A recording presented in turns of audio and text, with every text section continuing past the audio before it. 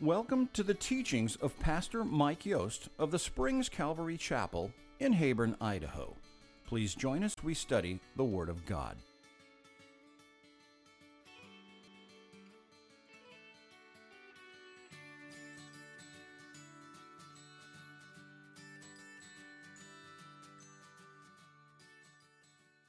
Jesus saved another one.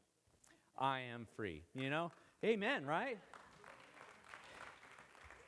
What he's saying, it's not what you can do, Jesus. I just want you. And I'm praying this morning, y'all got Jesus, okay? That personal relationship with Jesus. Not just head knowledge, not just because I read the Bible, not just because I went to church or Sunday school, but when nobody's there and I'm all alone, in the good times, in the bad times, I'm not alone because I've got Jesus and we do everything together. And I think that's so important for us in the days that we are living. As Ralph just said, you know, he's coming soon. And praise God he's coming soon because this world needs him. I know some of you probably have seen in the news, Israel, war, wide open war, right? Hamas just lobbing in thousands of missiles. It's so sad, right? I'm hearing stories about Americans that have been killed there. People like from Cambodia, they're visiting there because they're going to the Promised Land. They're going to tour the Promised Land. Well, they're in the Promised Land, courtesy of a rocket from Hamas. This is going on right now as we speak. And we look at what the Bible prophesied about what would happen in the last days. We're going to talk about that this morning in the book of Acts in chapter 2. You could be turning there.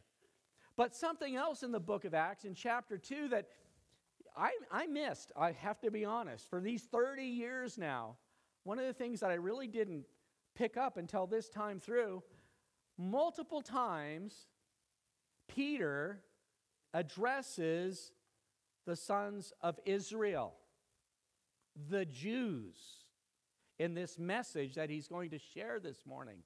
People who were looking for their Messiah. They were expecting deliverance from the Christ. And here, Jesus helps them see, man, he's the one you just crucified. And today, in Israel and around the world, people looking for what's happening? Most of Israel, if you ever go there and visit, most of the people there are secular. They're Jew, that's what they would call them, like we call ourselves American, born to Jewish parents, but they have no place for God in their life. And here they are under attack. And the Bible says so much about what to expect in these last days. But how can you walk through what they're doing without Jesus? So again, I pray that this morning you have Jesus. And if you don't, I pray this morning you'll see him and you'll receive him. So let's go ahead and pray and then we'll jump into the scriptures. Lord Jesus, we come to your word, alive, active, powerful, sharper than any two-edged sword. We pray, Lord, that you would do surgery on our heart, on our soul. Search us and see, is there any wicked way in us? Cleanse us, purify us, we pray, that we could be vessels of light, life, joy, and hope in these dark days. Help us be like Peter, stand up and share hope, share you. So I pray, Lord Jesus, that I would decrease as we read, and that, Lord Jesus, you would come alive from the pages of Scripture in Jesus' name. Amen? Amen. Well, as you well know, we started into the book of Acts 4 weeks ago. This will be the third message out of chapter 2. And I'm just going to start at verse 14. I'm not going to do a recap because that always gets, last time, my recap was the whole message. I never got out of the recap last time. We talked about gifts of the Holy Spirit, the manifestation, the activity of the Holy Spirit, and it's a wonderful, wonderful promise, a blessing that God's given us. But here we have something that Peter would say is even better than that. better than the gifts of the Holy Spirit? Yeah, he would say, we have the more sure word of prophecy. God has spoken it. We have it. And this is what Peter's going to open up for us today. It says in verse 14, because everybody was accusing them of being drunk, just acting in a way that they didn't understand as they were speaking out the wonderful works of God, and people heard it. But Peter, standing up with the 11, raised his voice and said to them, Men of Judea and all who dwell in Jerusalem, let this be known to you, and heed my words. Heed my words. He's going to repeat that in verse 22. Men of Israel, hear these words. And in verse 36, therefore let all the house of Israel know assuredly this Jesus. And one of the things as I was going through this, and I heard a commentator, and he said, one of the problems we have in the world today are pastors that don't preach the word. They don't get up in the pulpit and say, listen, this is the word of God. Listen, God is talking this morning. This isn't just some cute sermon to occupy your fun Sunday morning till you go get a coffee and have some cookies with your friends. This is God. And we should listen up. Peter standing up just recently, and he had wimped out. He was that wimpy preacher, 3 times denying Christ. But something has changed since that time.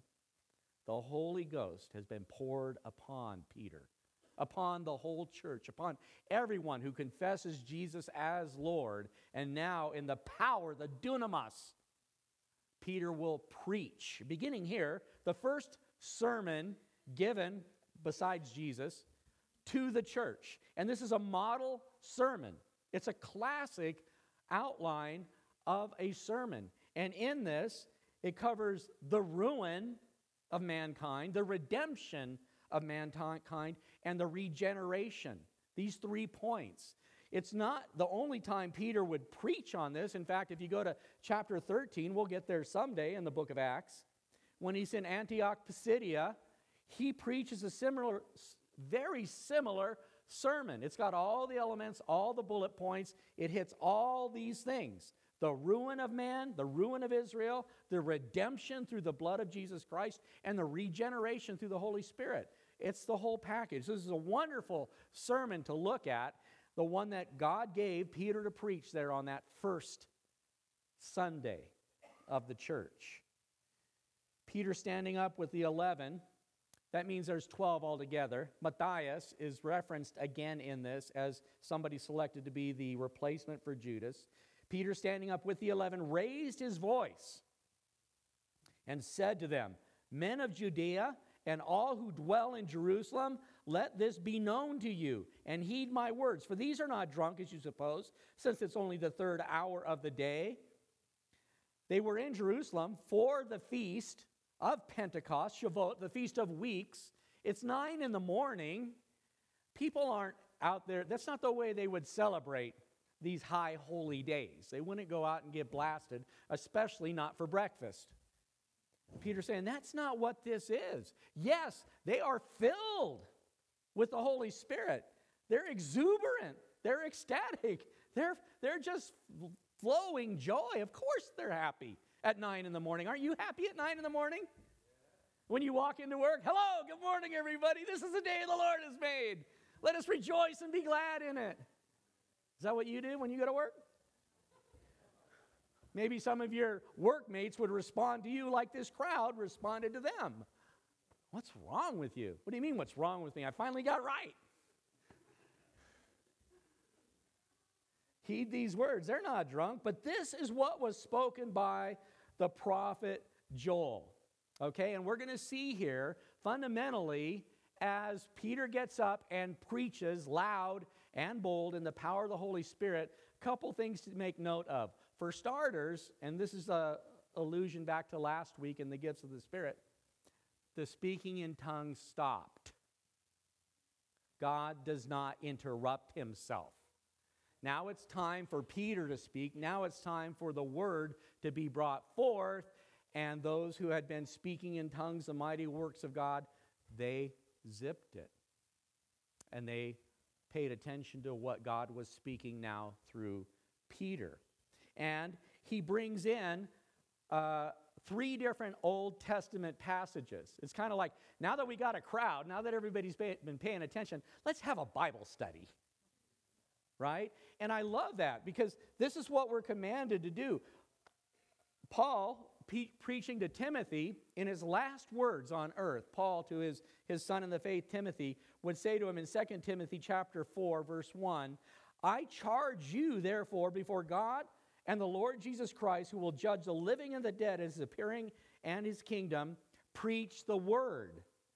Be ready, in season, out of season, convince, rebuke, exhort with all long suffering and teaching.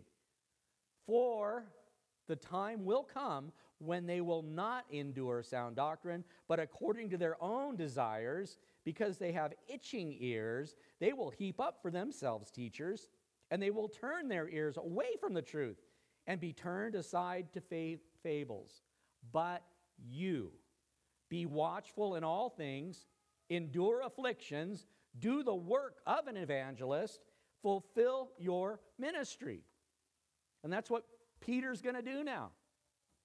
He's going to preach the word. In season, out of season. This is the thing that changes lives, God's word. And we need to make sure that we're bringing that forth full strength. And so he's going to go through, and he's kind of like doing a Bible study. I've taught for many years in Bible colleges here in the States and in the Philippines. And one of the things we would teach all of our students was inductive Bible study. Inductive has to do with the idea of drawing out of the Scriptures what the Scriptures said, versus deductive, where you get a supposition, you have something, and you go to the Bible to see what agrees with you. In this case, inductive is like to induce. You induce a baby, right? You don't induce a baby to crawl into the womb. You induce the baby to come out. And inductive Bible study says the word is here and I'm trying to bring it out, that we can all see it. And so we have a simple pattern that we follow, OIA. Observation of the text, then interpretation of the text, and then application of the text. First, observe. Make sure you clearly understand what is being said. Who, what, where, why, when, how. Don't get whatever your preconceived notions are. Just read it. In fact, read it 15 times till you know what it says. And you're clear on that. Observation. And then interpretation. Sometimes, especially with a book like the Bible that goes back thousands of years, you might need to interpret what is going on here. Why are they doing what they're doing? You know, what cultural things? Are there words here that I need to make sure I understand? Make sure your interpretation of what you're observing is correct. And then you move on to application. What does that have to do with me? Is this word just something that was said once upon a time and it doesn't matter to me? I need to figure out, what are you trying to say to me, God? And it's beautiful how Peter here in his first sermon brings out these 3 points through 3 Old Testament passages. He's going to do the observation of what happened out of Joel chapter 2, verses 28 through 32. This is that. This is what Joel prophesied. What's going on? And he observes, you guys are seeing all these people speaking in foreign languages. You don't understand it. This is an observation of what's going on. Joel told us all about that. And then he's going to go into how it happened. And he's going to read this out of Psalm 16, verses 8 through 11, an interpretation of how did this happen. It happened through the death, burial, and resurrection of Jesus Christ. And then he's going to finish up out of Psalm 110, verse 21, why it happened. So that Jesus Christ would be Lord of all. Lord of me, Lord of you, Lord of his church, Lord of all. And so it's a really wonderful outline. Let's get into it. Step 1, the what. This is what was spoken by the prophet Joel. And then he starts quoting out of Joel chapter 2, verses 28 through 32. And it shall come to pass in the last days, says God, that I will pour out my Spirit on all flesh. Your sons and your daughters shall prophesy, your young men shall see visions, your old men shall dream dreams, and on my maidservants and on my men servants and on my maidservants I will pour out my Spirit in those days. And they shall prophesy. I will show wonders in the heavens, signs in the earth beneath, blood and fire, vapor of smoke. The sun shall be turned into darkness, the moon into blood, before the coming of the great and awesome day of the Lord. And it shall come to pass that whoever calls on the name of the Lord shall be saved. Now, this is explaining what these manifestations of the Holy Spirit are all about. This is something we've never seen. We've been coming to Shavuot. We've been coming to the Feast of Pentecost our whole lives, and this never happened. What's this? Well, this is what Joel said was going to happen in the last days. And no doubt, Peter himself believed, and he was correct, that he lived in the last days. The days after Messiah came and atoned for the sins of Israel, of the world, of Peter. And then we enter into the church age, the age where the Holy Spirit indwells all those who call upon the Lord. And these last days, they last until the second coming, the return of Jesus Christ. And so, and I believe that's knocking on the door. I believe he's out there. Man, if you just open up, I'll come on in, right? He's ready. So it shall come to pass in the last days, says God, that I will pour out my Spirit on all flesh. We see so many references to this in the book of Ezekiel in chapter 36. I'll give you a new heart. I'll sprinkle it and clean it. In Jeremiah 31:31, that I'm going to give you this new covenant, that it's going to be different, and it's going to be with the Holy Ghost. And prophecy after prophecy in the Old Testament, here Peter has chosen Joel to say, I will pour out my Spirit on all flesh, all who would call upon the name of the Lord. Your sons and your daughters shall prophesy. We talked about this last week, just to be sure we're clear. Prophesying is speaking forth the word of God. That's what I'm doing right now. As I read the word of God, that is in effect prophesying, okay? It's not something weird or strange. There is an element of prophesying where you are not just speaking forth the word of God, but you could be foretelling what is going on. The Bible is 25% prophecy. And so even as I read this prophecy out of Joel, it's talking about what's still going to come in our future with the return of Jesus Christ. So in that effect, I'm prophesying, both foretelling what's going on and foretelling, because I'm telling what God said. This is going to happen. So don't think you're some kind of going to a seance or somebody that reads your lines on your hand or crystal ball. That's not what it means. But it means you're telling the things that God has revealed. And so that your sons and daughters shall prophesy, your young men shall see visions, and your old men shall see dreams. All of a sudden, through the grace of the Holy Spirit, you're going to start understanding what's going on. You're going to see clearly what's happening around the world, right? Like the blind man that Jesus healed. He said, I don't know what happened, but I know this. I once was blind, and now I see. I was touched by Jesus. I'm made whole, and now things are coming into focus. I understand what's going on. They'll see dreams. And my men servants and maid servants, I will pour out my Spirit in those days. Now, those days are kind of a bracket from this day, the day of Pentecost, until the second coming of Jesus Christ, okay, which carries all of the church age, the rapture, the tribulation, until his return at the end of the rapture. That's that bracket. We'll see it here in just a second. I'll point it out. I will pour out my Spirit in those days, and they shall prophesy. You. You're waiting for me to say, all of you. You can all prophesy. You've got the Holy Spirit.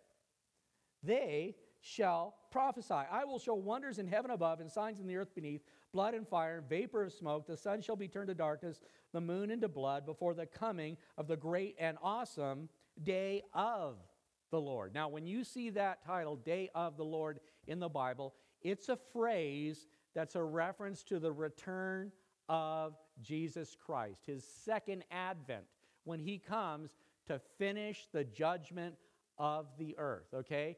And the day of the Lord, as you look through it, if you're brand new to the Bible, you think, oh, I can't wait, that's so exciting, I want to be here at the day of the Lord.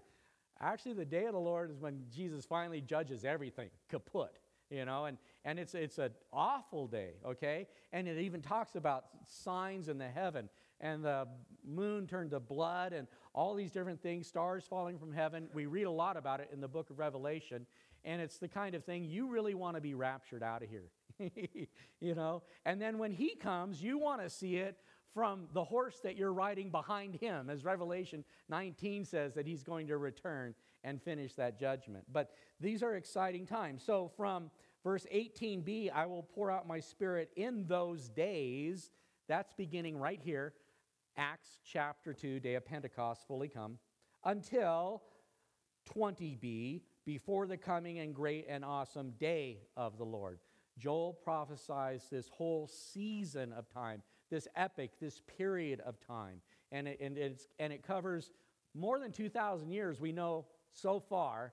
But as we look at all the signs of the times, there's nothing left scripturally, prophetically, that we need to have happen to fulfill prophecy before God calls his church to be with him, before he does that final judgment and shakes the world in an attempt to call Israel back to himself. And so when we see these wars, and real war, something that hasn't happened in decades, in over 50 years, they've been lobbing bombs, Hezbollah, Hamas, they've been doing this for a long time. But this is an invasion of Israel. And this has not happened since I was a kid. Okay, so this is something, who knows if this is that, but it's the kind of thing, are you ready? Given what's going on, are you ready?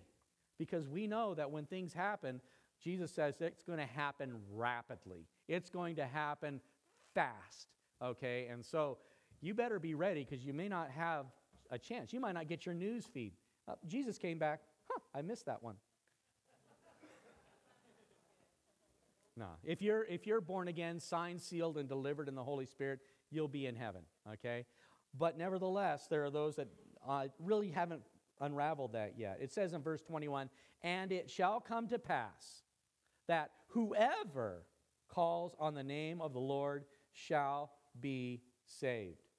You know, this is a concept that we first saw introduced in Genesis chapter 4 with Cain and Abel.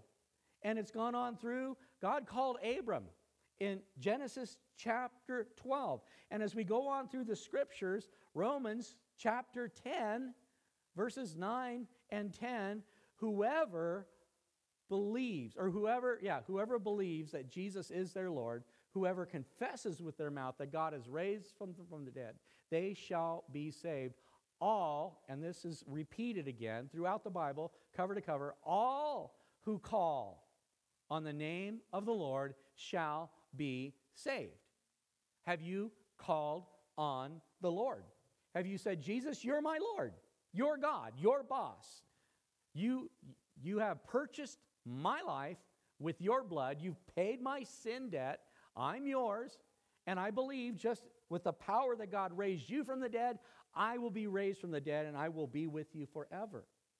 If you've done that, then you're one of these all who call on the name of the Lord. And one of the things I want to introduce here, because I already mentioned just a minute ago how Peter repeats over and over, men of Judah, men of Israel, right? Really talking to this crowd gathered for this Jewish feast, helping them understand their Jewish scriptures. Then when he says all who call on the name of the Lord, that includes not only the Jews, but the Gentiles, the Goyim, us, non-Jews, all, okay? And so this is something that Peter introduces right here.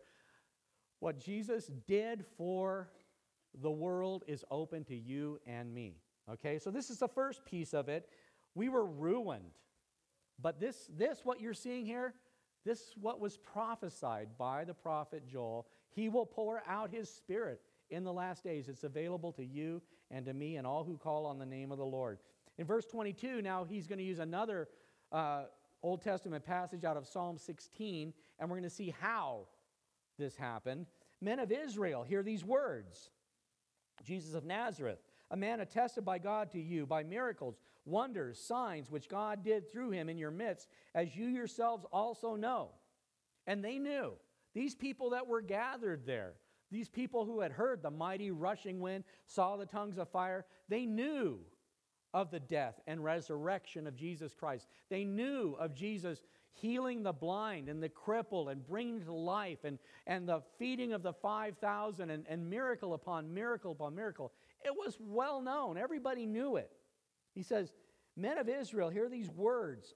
Jesus of Nazareth, a man attested by God to you by miracles. God showed you, right? He cast out demons. He stilled the waters. You can see God has totally given him his credentials. Messiah? Oh, Messiah better be a miracle worker. Oh, he is. Well, he better be a healer. Well, he is, right? And attested by God to you by all these signs and wonders, God did through him in your midst, as you yourselves also know.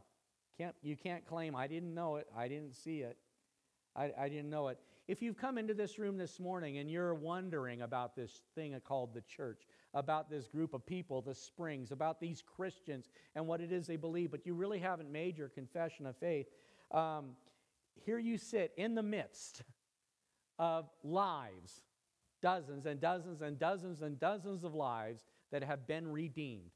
I once was lost, now I'm found. I'm a new creature in Christ. I'm Spirit-filled, right? I'm blood-bought, Spirit-taught. I'm bound for heaven. And if you're sitting here and you haven't met a miracle of God yet, get up and start introducing yourself, because there's a bunch of them here today. All of us, right? In your midst. As you yourselves know, him, Jesus, being delivered by determined purpose and foreknowledge of God, you have taken by lawless hands and have crucified and put to death.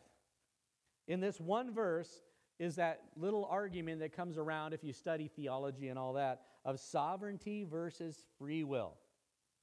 God being almighty and can do whatever he wants and always does whatever he wants, versus man's agency and our ability to choose.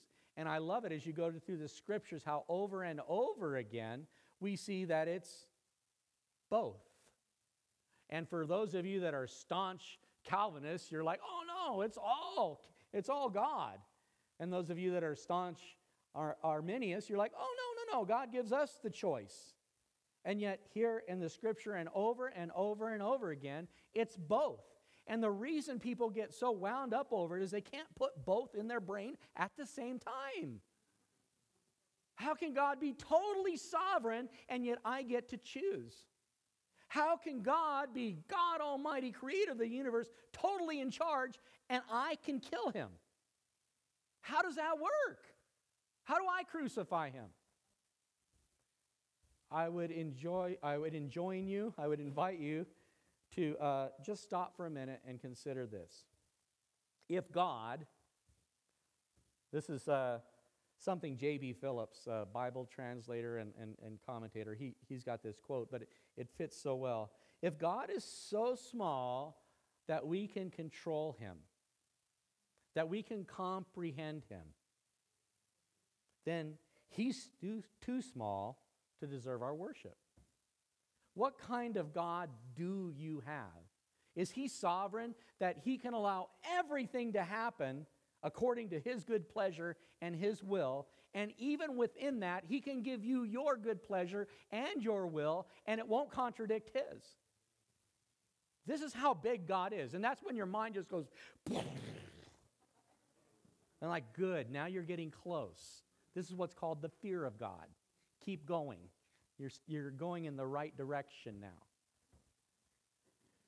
Him being delivered by determined purpose. God knew from the foundation of the world, as Father, Son, Holy Spirit created heavens and earth and the 6 days of creation and men and women in their image, he knew that he would go to the cross and die for us.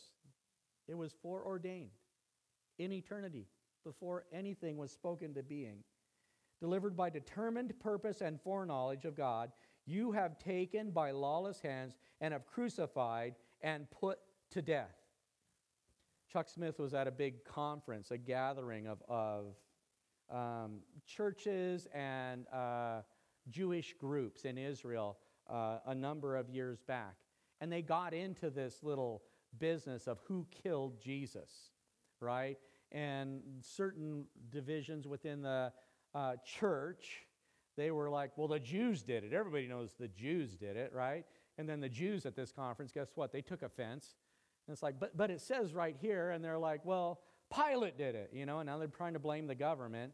And this is going on at this conference where they're all supposed to actually be coming together.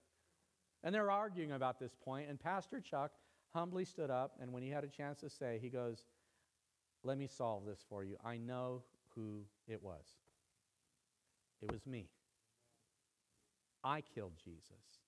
It's because of my sin that he went to the cross. It's because of our sin, my sin and your sin, and Jews and Gentiles and governments and the whole world gone haywire. That's why he had to die. So can we move on now? Okay? And that's kind of where Chuck Smith left it, okay? Have crucified and put to death. But can you imagine you're there at Shavuot, you're there for the feast, you're having a wonderful time. This is a time where we talk about God, blessing Ruth and giving him the child. And in that, it's so funny because they don't see that she's the great-grandmother of Jesus, right? And all this kind of stuff. But they're having this wonderful time, and Peter gets up and he says, you guys killed him. You're a bunch of murderers, right?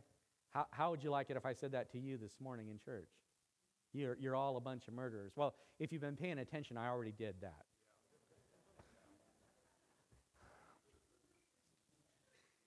Verse 24, whom God raised up. Again, it's God, always was, always will be. God raised up, having loosed the pains of death, because it was not possible that he should be held by it. Okay, and so here we see, Peter kind of explains, this is what's going on. This is how it happened, through the death, burial, and resurrection of Jesus Christ. That's the vehicle, that's the mechanism by which you are saved, by which Messiah delivers you. This is that Jesus that you crucified and put in the grave. He's the one that came out of the grave, and that bought you your salvation, your regeneration, right? In all of that. Whom God raised up and loosed from the pains. And actually, the word there, the phrase in the original Greek is pangs. So Pangs. Pangs of death. And pangs are convulsions. They're like birth pangs when a mom is about to give birth to the child. And God says, this is something that, man, you killed him, you put him in the grave, you started it, you induced it, but these pangs can't keep him in the grave. He's coming out. And this is exactly what happened. You could say that the tomb was his womb. This is what brought him back to life, as it is for you and I. When we die to ourselves, we are born again to Christ. That's our new birth. That's our second birth. And Peter's explaining this all to them. Verse 25, going on into the how. For David says concerning him, and this is Psalm 16, verses 8 through 11. David says concerning him, I foresaw the Lord always before my face. That's kind of who you think of David, right? He's a man whose heart is bent on God. He's not a perfect man. In fact, he's got a lot of issues. But in the midst of all that, he constantly sought after God. I foresaw the Lord before my face, for he is at my right hand, that I may not be shaken. Therefore, my heart rejoiced, and my tongue was glad. Moreover, my flesh also will rest in hope.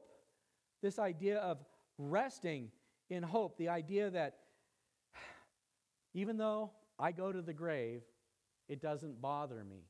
It doesn't scare me. I'm not worried about it.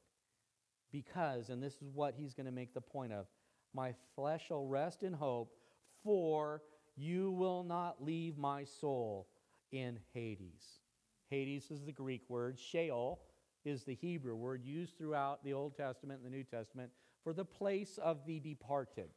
Now, in the Old Testament theology, this was also known as Abraham's bosom, the place where those souls went to await their Messiah, to wait the call to heaven, to be reunited with God, that waiting place. But it's also the place where those who are damned, those who have rejected God, those who have not accepted His work on their behalf, that's where they wait until the end of the tribulation and until the end of the millennial reign, and they'll be raised to judgment and cast to the lake of fire. So David says, I don't have to worry about no lake of fire, okay? You're not going to leave my soul in Hades. Well, then what's he going to do with it? He says, nor will you allow your Holy One to see corruption. Death, right? This is what happens to bodies. They're corrupted. And he says, but you're not going to allow me to stay in Hades, nor will you leave your Holy One or allow him to see corruption. Who do you think the Holy One is that David is talking about? This is talking about Messiah. This is talking about the promised one, the deliverer of Israel. You won't let him die and stay dead. He will not be corrupted. David spoke these words 1,000 years prior to Peter speaking them right now. All the Jews knew them. It was common knowledge. Psalm 16, verse 28, you have made known to me the ways of life. And in this, it's exciting, everlasting life. Not only this life, but the life to come. You have made known to me the ways of life. You will make me full of joy in your presence. Woohoo! This is fantastic. In 1 Corinthians 15, it's a wonderful chapter on the resurrection. And we can go into great detail about it. But just let me finish off the last part of it here. In verse 51 of 1 Corinthians 15, Paul writes to the church in Corinth, behold, I tell you a mystery. We shall not all sleep. That's a word for being dead, okay? We shall not all sleep, but we shall all be changed. Some will die, some won't. Some will be here when we're called to heaven directly, but many will be asleep in the grave.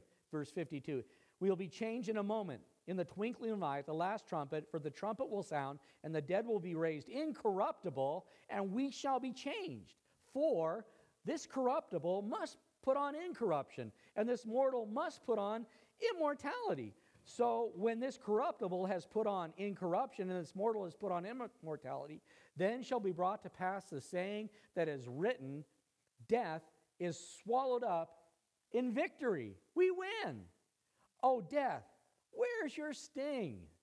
O Hades, where is your victory?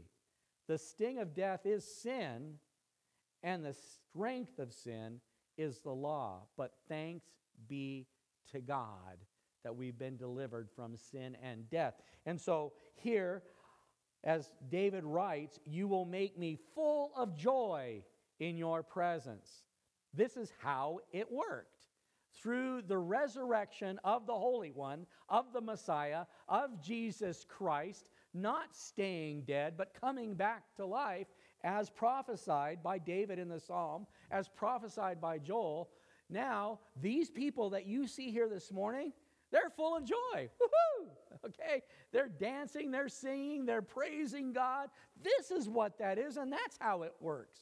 When you're born again, you're born of the Spirit of God. And the fruit of the Spirit is love, joy, peace, patience, gentleness. And it goes on. But this is what a born-again person would look like. This is what an on-fire Christian looks like. They're full of joy in his presence. That's what Peter is explaining. Verse 29, men and brethren, let me speak freely to you of the patriarch David.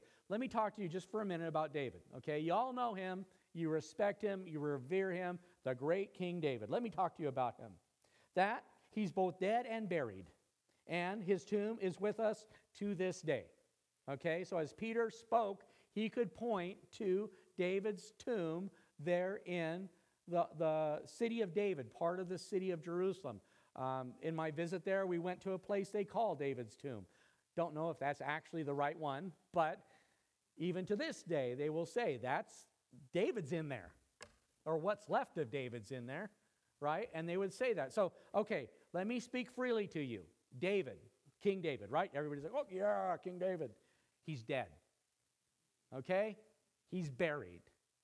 This is the guy I just quoted, and he said, I'm not going to stay buried. Okay? Therefore, being a prophet and knowing that God had sworn an oath to him that the fruit of his body, according to the flesh, he would raise up the Christ to sit on his throne. He, foreseeing this, spoke concerning the resurrection of Christ, that his soul was not left in Hades, nor his flesh would see corruption. This Jesus God has raised up, of which we are all witnesses. You saw it. I saw it. Mary Magdalene saw it. The apostles saw it. The disciples on the road to Emmaus saw it. Over 500 people are here today, and we all saw Jesus. We saw the prints in his hand, the wound in his side. He's real. We felt him. We touched him. We had lunch with him. He's here. He rose from the dead.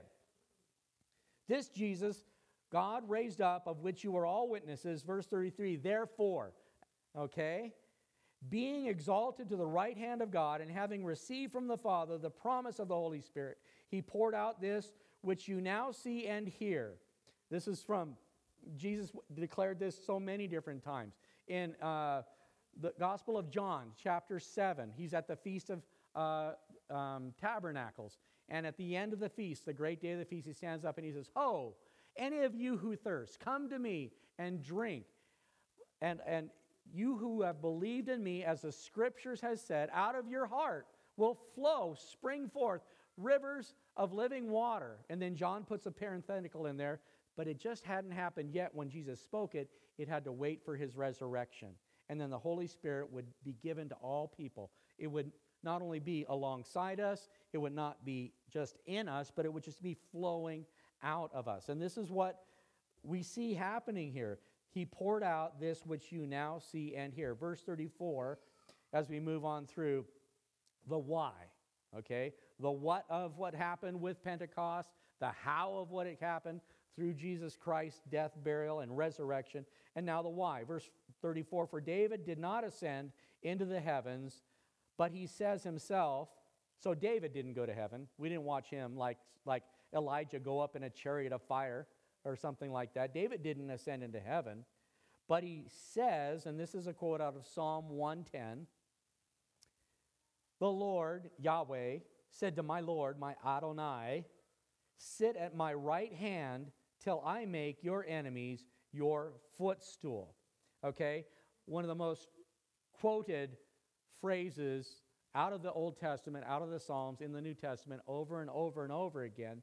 It makes the point that even David recognized that his descendants, as promised, would reign on the throne of Israel. That Messiah would come from the loins of David. And one of his offspring, somewhere up in the future, would be the Messiah, the Savior of Israel, the Holy One. Okay, and David didn't go into heaven, but he says, the Lord said to my Lord, and my Lord has to be my boss, the one who I confess as ruler of my life, whoever that is. In this case, David is calling his offspring his Lord because his offspring is Jesus, and David recognizes him. Even 1,000 years earlier, he recognized that. Sit at my right hand till I make your enemies your footstool. Verse 36, therefore, let all the house of Israel, again, all of you that should have known, all of you that have been to synagogue your whole life, all of you that had the Pharisees and the Sadducees and the scribes and the priests, and all of you that had advantage of the Old Testament, you're inheritors of all the promises of God. All of you guys that have all of this, let it be known. know assuredly that God has made this Jesus, whom you crucified, both Lord and Christ. This is the main point of Peter's sermon, and it's the main point of Christianity. It's the main point of who I am and who you are and what we do, all of our hope, all of our promises, all of our debt forgiven, all of our shame erased. This is the heart of it right here.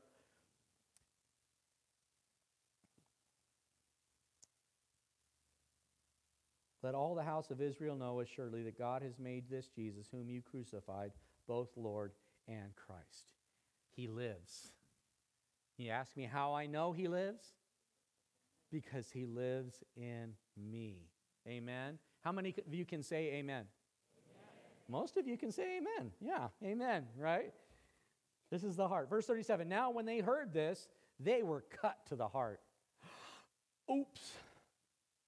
What did we do? The Messiah, who we've been waiting and waiting and waiting for. He's supposed to deliver us, get rid of Pilate, get rid of the Romans, make us in charge, restore us to our glory. Oh, we killed him. What were we thinking? But not only that, I'm dead in my sin. There's no hope for me. There's no way to go to heaven anymore. I have crucified Christ. I canceled Christ. And this is a sad place for many people in the world who reject Jesus Christ. There is no other name by which men can be saved. There is no other way to the Father but by Jesus. He's the way. He's the truth. He's the life. Yes, this is narrow. The Bible teaches broad is the way that leads to destruction, and many there are that are on it. Narrow is the way, and difficult that leads to life, and there are few that find it. But here this morning, you've seen the way, the truth, the life. Jesus is the Christ. He's our Lord. When they heard this, they were cut to the heart and said to Peter and the rest of the disciples, men and brethren, what shall we do? Then what? Given this situation, given the predicament that we're in, we crucified Christ. Now he's been resurrected and he's ascended to heaven. What are we going to do? What's the response to this? And this is the application. This is that third piece. Peter's bringing application. He says, then Peter said, repent. This is the first thing that Jesus said. If you read in the Gospel of Mark, when he went out ministering at age 30, repent, for the kingdom of heaven is at hand. This is what John the Baptist said. Repent, for the kingdom of heaven is at hand. This is what Peter says. Repent. Turn around. Metanoia is the Greek word, and it means to change your way of thinking. It really means to change your worldview. You've been looking and going after the world and the things of the world, the lust of the flesh, the lust of the eyes, and the pride of life. You've got to change that thinking. You've got to start looking to the kingdom of God. You've got to start looking to Christ. You need to turn from your old ways, your old life. Deny yourself. Take up your cross daily and start following him. Repent, he says, and let every one of you be baptized in the name of Jesus Christ for the remission of sins, and you shall receive the gift of the Holy Spirit. That's what you do.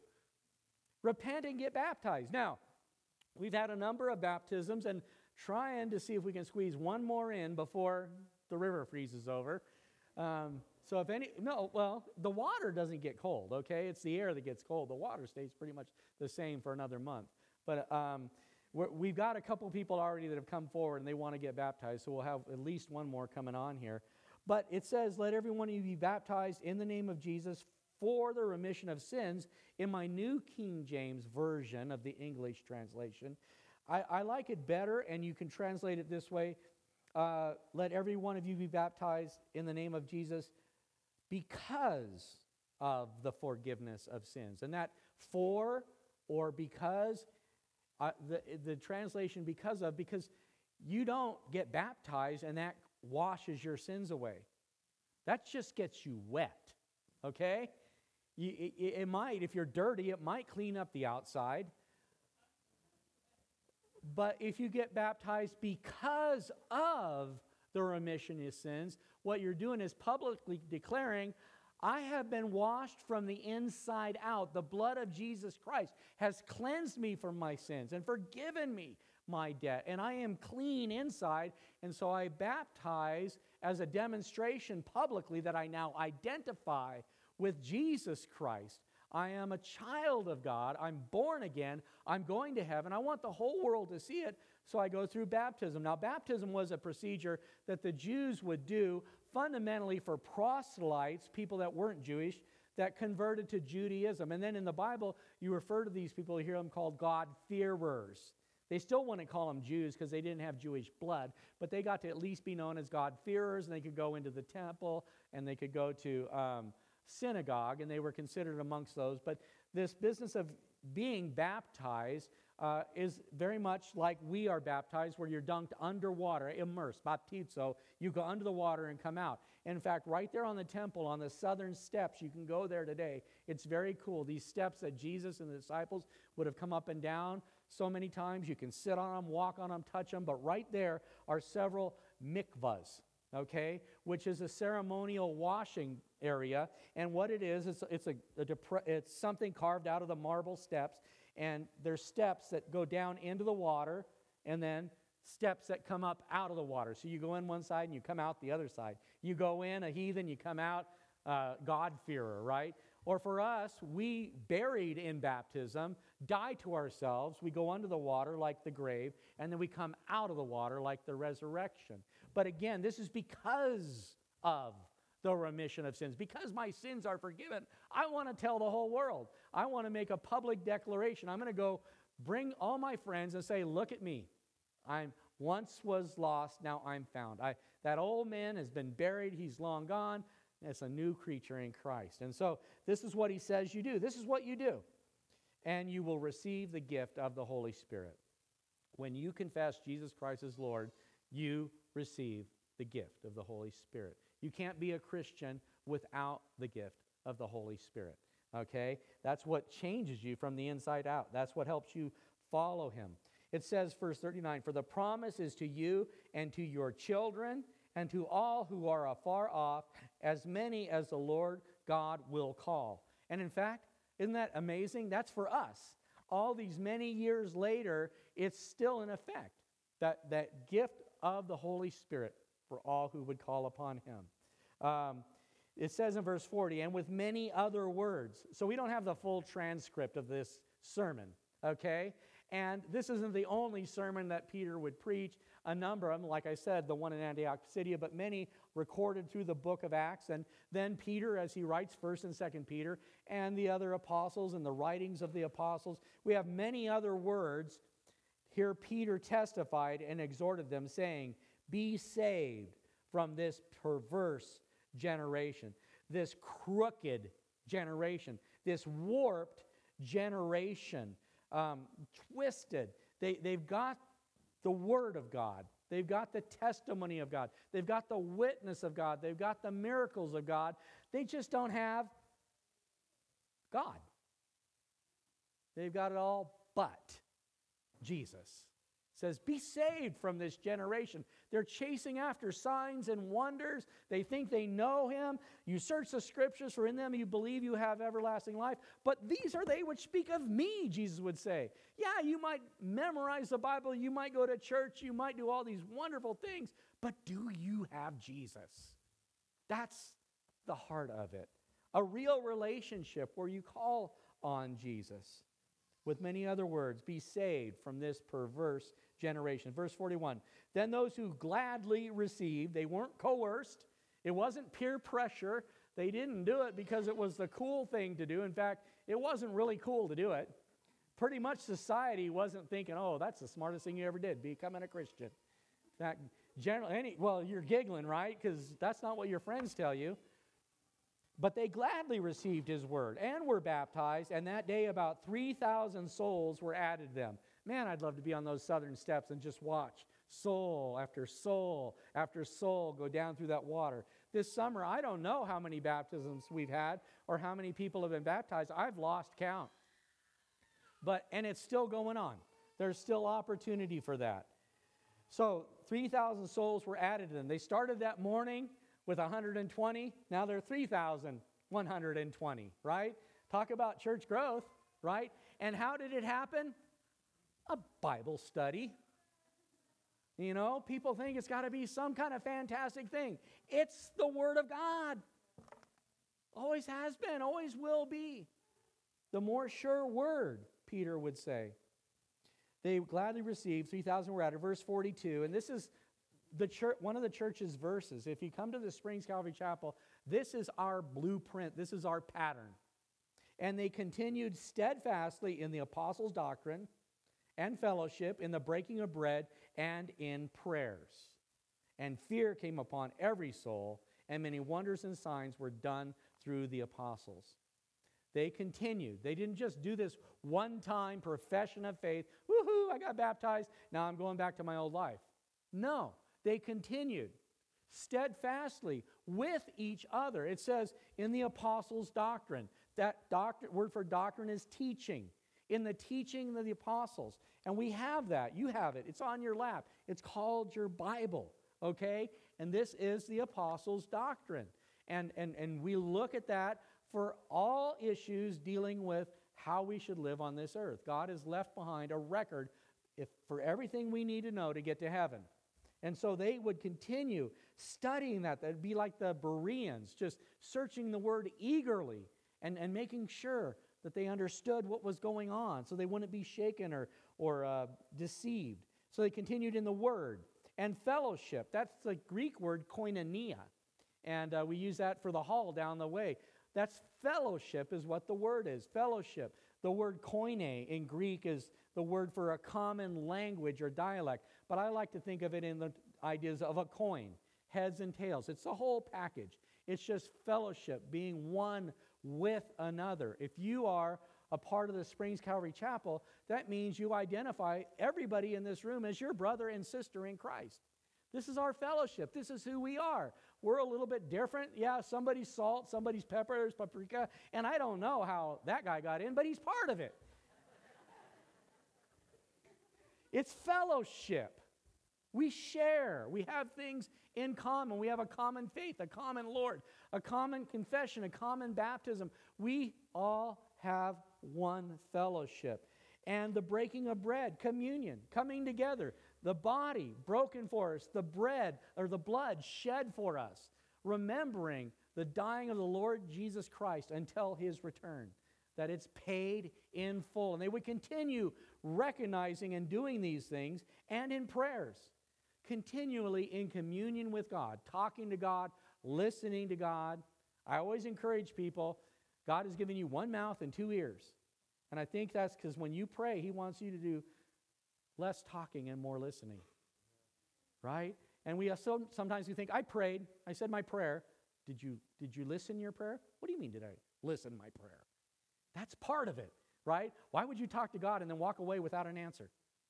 Listen, okay? They continued in sound word, in koinonia and fellowship and communion and prayer, and fear came upon every soul. This is holy fear. This is pure fear. This is good fear. This is right and reverent fear. We read in Proverbs chapter 9 at verse 10, the fear of the Lord is the beginning of wisdom.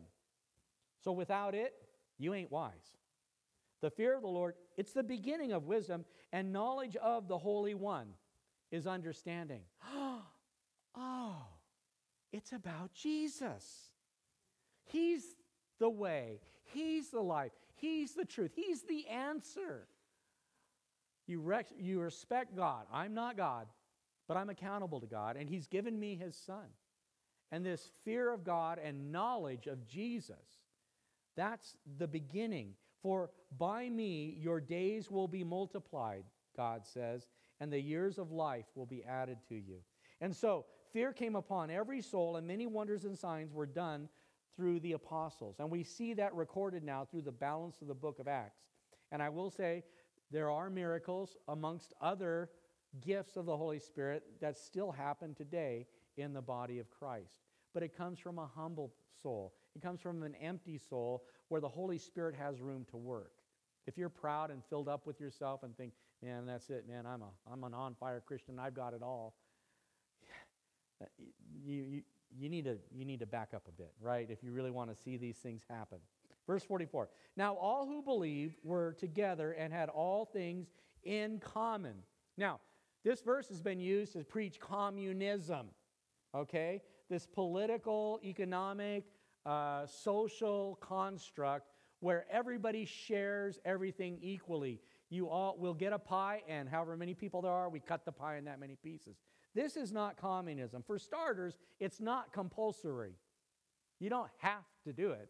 In communism, you share at the point of a gun. Okay? This is not that. You do it because of the love of Christ. You see a brother in need, you help him. And that's just the gift, the fruit of the Spirit is love.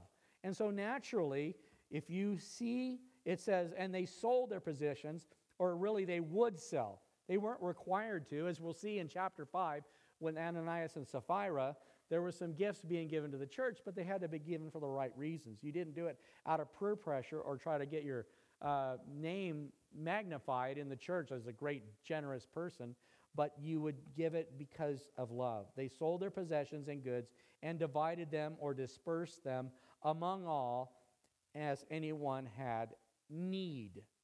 And take a look at that word need and see if you can understand what the difference between need and want is. God doesn't give us all that we want. He gives us all that we need. Okay? And what you really need is Jesus. And if you've got Jesus, what more do you need? Right? I mean, if you get that fear of God and knowledge of the Holy One, the cart before the horse, it starts working out pretty good. Okay? So continuing daily with one accord, all going in the same direction, all grouped up in love. Continuing daily in the temple, so that's where they started meeting. They're on the temple grounds, and breaking bread from house to house. So they also met home to home, like our small fellowships. This is an integral part of any vital church. If a church is really alive and active and growing, it's going to have a lot of fellowship from house to house. And people just inviting somebody over for dinner, hey, let's get to know each other. Or, hey, I heard you have a ministry. Could you explain more about it to me? And there's a lot that goes on. Sunday morning is our corporate gathering where we open up the door and we invite visitors to come in and meet Jesus, right? And you can do that on any other meeting. But we have so many where they're individual, and it's just a dozen of you. And you go through a book of the scriptures, you read, you pray, you do life together, and that's where you really start growing. That's where you blossom as a Christian, when you really get in there mano a mano, face to face with people, and you do life together. And this is what they were doing. So continuing daily with one accord in the temple and breaking bread from house to house, they ate their food with gladness and simplicity of heart, praising God and having favor with all the people. And the Lord added to the church daily those who were being saved. There's your church growth model right there, right? George Barna does all kinds of surveys on the church and the state of the church and church growth, and there's so many church growth books out there. I've seen bazillions of them, and from the day that I was a baby Christian, all I knew was to read the Word, to get together with brothers and sisters, to do life together, to break bread together, and to pray. And through my life, the testimony is every time we would do this, the Bible studies would grow, and churches would be born, and ministries would be born, and God would just take it. All we had to do was look to God, and He would be the one to grow the church as He chooses. Amen? Father, I want to thank You for Peter and his boldness to proclaim the Word, to help us to see, Lord, You alive, You working in the church. Your gifts manifest there on the day of Pentecost, not just the gift of tongues, but especially the gift of prophecy, and yet also the gift of faith, Lord, and the gift of generosity, the gift of healing, and gifts just overflowing in the body. I thank You that You've given us a body, and You've endued us with power, that as we go out into the world and share, whether it's in the Sunday school right now, praying for those little souls and those teachers who are loving on them, for those who are get together for a little coffee in a couple minutes in the Koinonia Hall, praying for us as we go back out into the world, into the workplace, and amongst friends and family, Lord, that you would just allow us to carry that hope and joy with us, that we would be infectious, that we would be overflowing with your love, your light, your life, and that others could come to know you the way we have come to know you, according to your name, Jesus. Amen? So today we just ask now, as you dismiss us, that we would go into this week and see what wonderful things you have in store. In Jesus' name. Amen.